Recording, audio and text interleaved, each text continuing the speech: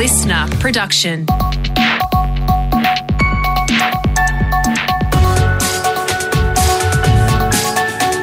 Australia Today's Morning Agenda with Natasha Belling.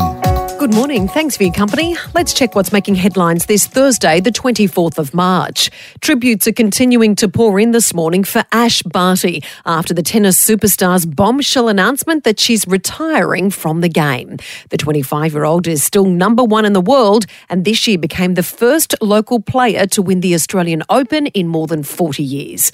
Ash has won 15 singles titles, including 3 Grand Slams and 12 double titles. She says she's given it her all and now is the time to chase other dreams. Success for me is knowing that I've given absolutely everything I can. I'm fulfilled, I'm happy, and I know how much work it takes to bring the best out of yourself. Ash's decision has shocked the sporting world, with tennis greats paying tribute, including Andy Murray, who tweeted, "Happy for Ash Barty, gutted for tennis. What a player." Ash's mentor and fellow tennis champion Yvonne Goolagong-Cawley also praising Ash's decision to step away, saying she can't wait to see what the next chapter brings. Overseas now, and in breaking news this morning, the US has officially accused Russia of war crimes in Ukraine. The US Secretary of State Antony Blinken has released a statement citing credible reports of indiscriminate attacks and attacks deliberately targeting civilians. It comes as US President Joe Biden makes his way to Brussels ahead of high-level talks on Russia's invasion. He's expected to also announce tough new sanctions against Russia. But international security and intelligence studies professor at ANU, John Blackson, says sanctions may not be the answer. My sense is that Vladimir Putin's so committed to this outcome, so prepared to wear the cost, that barring an overthrow, which looks unlikely, he will pursue this course of action come hell or high water. How do you respond to that? Sanctions is not nearly enough. Meantime, NATO is looking to boost the number of troops in Eastern Europe, with plans to double the alliance presence in the region, with new forces set to be sent to Slovakia, Hungary, Bulgaria and Romania. And Russia's invasion in Ukraine is sparking renewed concerns over Taiwan. Questions are now being asked about the consequences for Taiwan if China decides to invade. Former Prime Minister Kevin Rudd has told the ABC China will be watching the developments very closely in Ukraine. They've been surprised in Beijing by the level of Western and in particular European solidarity with Ukraine, and the about-face in the geopolitics of Berlin and the hardening of geopolitics in Germany and the redoubling of the defence budget is something which would also give Beijing some cause for reflection. Still overseas, and one of the black boxes from the fatal plane crash in China has been found.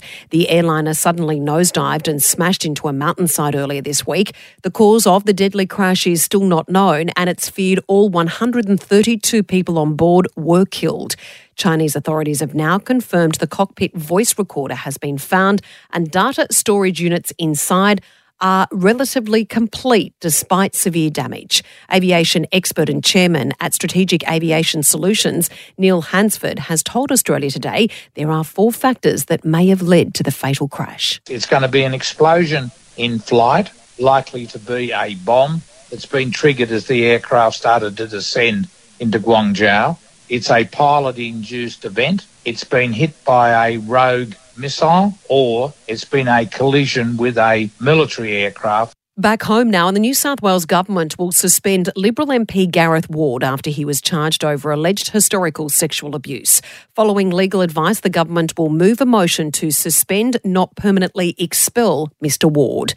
The founder of Hillsong, Brian Houston, has resigned after allegations he behaved inappropriately towards 2 women. Speaking at an emergency all-staff meeting yesterday, the acting head of the church says they will launch an independent review of its governance structure. And residents in flood-ravaged New South Wales are being told to brace for more rain over the next few days.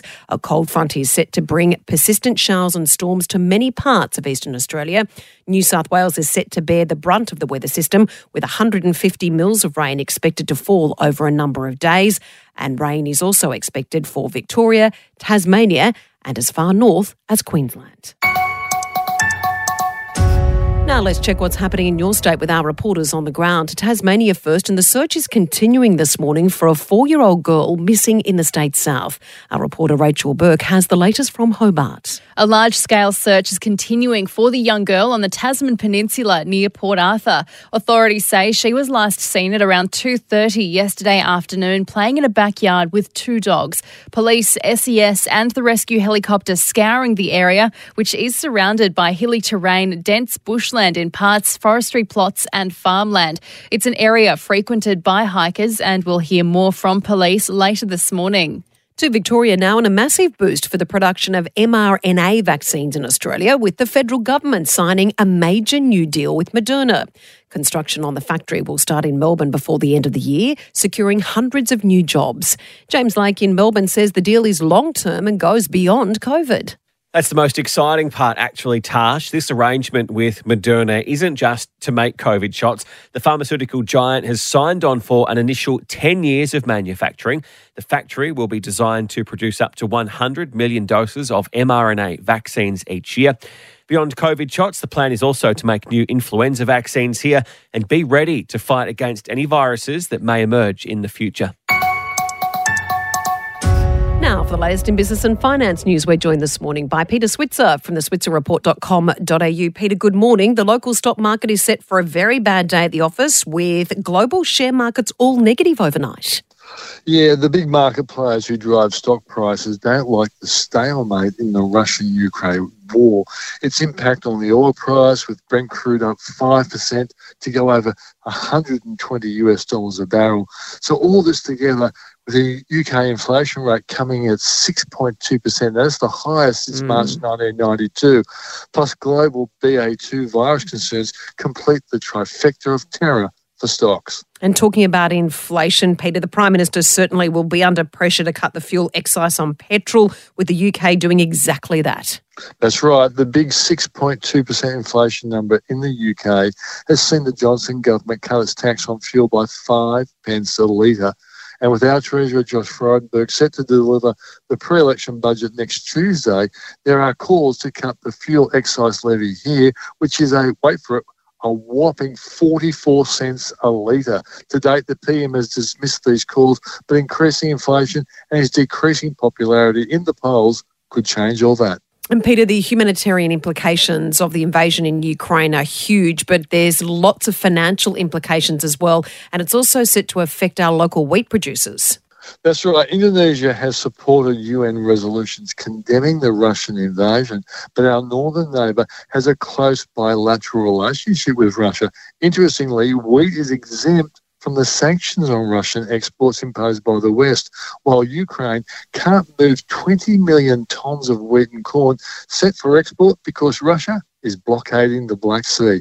This is going to be an interesting battle, this one. Absolutely. Peter, thank you. Pleasure. Time for sport now with Brett Thomas. Brett, good morning. As we mentioned earlier this morning, massive bombshell announcement yesterday from Ash Barty. She is such a superstar, such a great role model. We will miss her. Yeah, certainly has, and she can walk away from tennis certainly proud of her achievements, albeit she's at the peak of her powers at the moment. She's won Wimbledon, the Australian Open, of course, 3 Grand Slams to her name, and you'd think that there's no reason why she couldn't go on to win more. But stepping away from tennis, it's been a big couple of years with COVID, away from home for a long time, so you can understand the decision, but I reckon at some point she might get the twitch to pick up a tennis racket again, or who knows, perhaps cricket or AFLW. She's a talented sportswoman, so I don't think it's the last we've seen of Ash Barty. Yeah, we wish her all the best in whatever she does in the future. Also this morning in sport, Brett, the Test series between Australia and Pakistan finally came to life last night. Yes, it's taken a while, 2 tests, and we're already at the end of day 3. Mitchell Starc, Pat Cummins lit up last night, taking it 7 for 20 in the final hour. Pakistan all out for 268. The Aussies return to the crease this afternoon, none for 11, leading by 134. And Starc says this is what they've been aiming for all all series. Yeah, pretty good finish to the day. I mean, we've said right from the outset of the tour that things were going to happen quickly towards back ends of games or days, and certainly be, I guess, a war of attrition, if you like, or a real slow process to start things off. And the women's side gearing up for the final group game of the World Cup tomorrow morning against Bangladesh. They're on a 6-game winning streak, Tash. And Brett Carlton's been hit hard by COVID ahead of tonight's round 2 opener against the Bulldogs. Yeah, well, Coach Michael Voss is out. We knew that. He's looking at a way he can address the squad using technology, but he has a pretty handy assistant taking the reins. Ash Hanson was at the Bulldogs for many years, so he will be calling the shots in the coach's box tonight. They've also lost Adam Chera and Jack Martin to COVID. Sam Walsh comes back, though, an early return from ankle surgery. A former Blue, Dale Thomas, told Triple M his old club finally has a game plan that can lead them back to the finals. Sustainable. It's all about winning it at the contest and taking it from there. With the types of bodies they've got in there, they'll win enough, they'll break even at worst and then go forward. The back line's the only suspect thing for mine. And the Dogs are without Bailey Smith, who has a hip injury. And a Melbourne Storm star, Brett, has a big decision to make regarding his future as the Dolphins circle. Yeah, Cameron Munster's manager, Braith Anasta, has revealed his client will have to take a big pay cut to remain in Melbourne. It comes as his teammates Jerome Hughes and Harry Grant weigh up multi-million-dollar extensions. Anasta telling Fox League there's no rush for Munster to make up his mind. He's not off contract till the end of next year, so there's no real hurry for Cameron to sign anything. If he does stay, he'll have to take a big pay cut. And Wynn Stadium in Wollongong will light up tonight. Round 3 kicks off, Tash, between the Dragons and the Sharks. Cannot wait, Brett. Thank you. Thanks, Tash. And a 10-year-old amateur using a metal detector has had a very lucky find, discovering an 800-year-old copper artefact in the UK. George Henderson was scanning a field in the Suffolk area with his dad when he found the rare seal. The seal's Latin inscription shows it was used to mark official documents. George says it's the most exciting thing he and his dad have found in their 5 years of scanning together. How good is that? And that's all you need to know to start your day with Australia Today's Morning Agenda in your podcast feed from 6:30am every weekday morning. You can also catch the latest episode in a whole new world of audio by downloading the Listener app for free. I'm Natasha Belling. Thanks so much for your company. Have a great day and we'll see you tomorrow.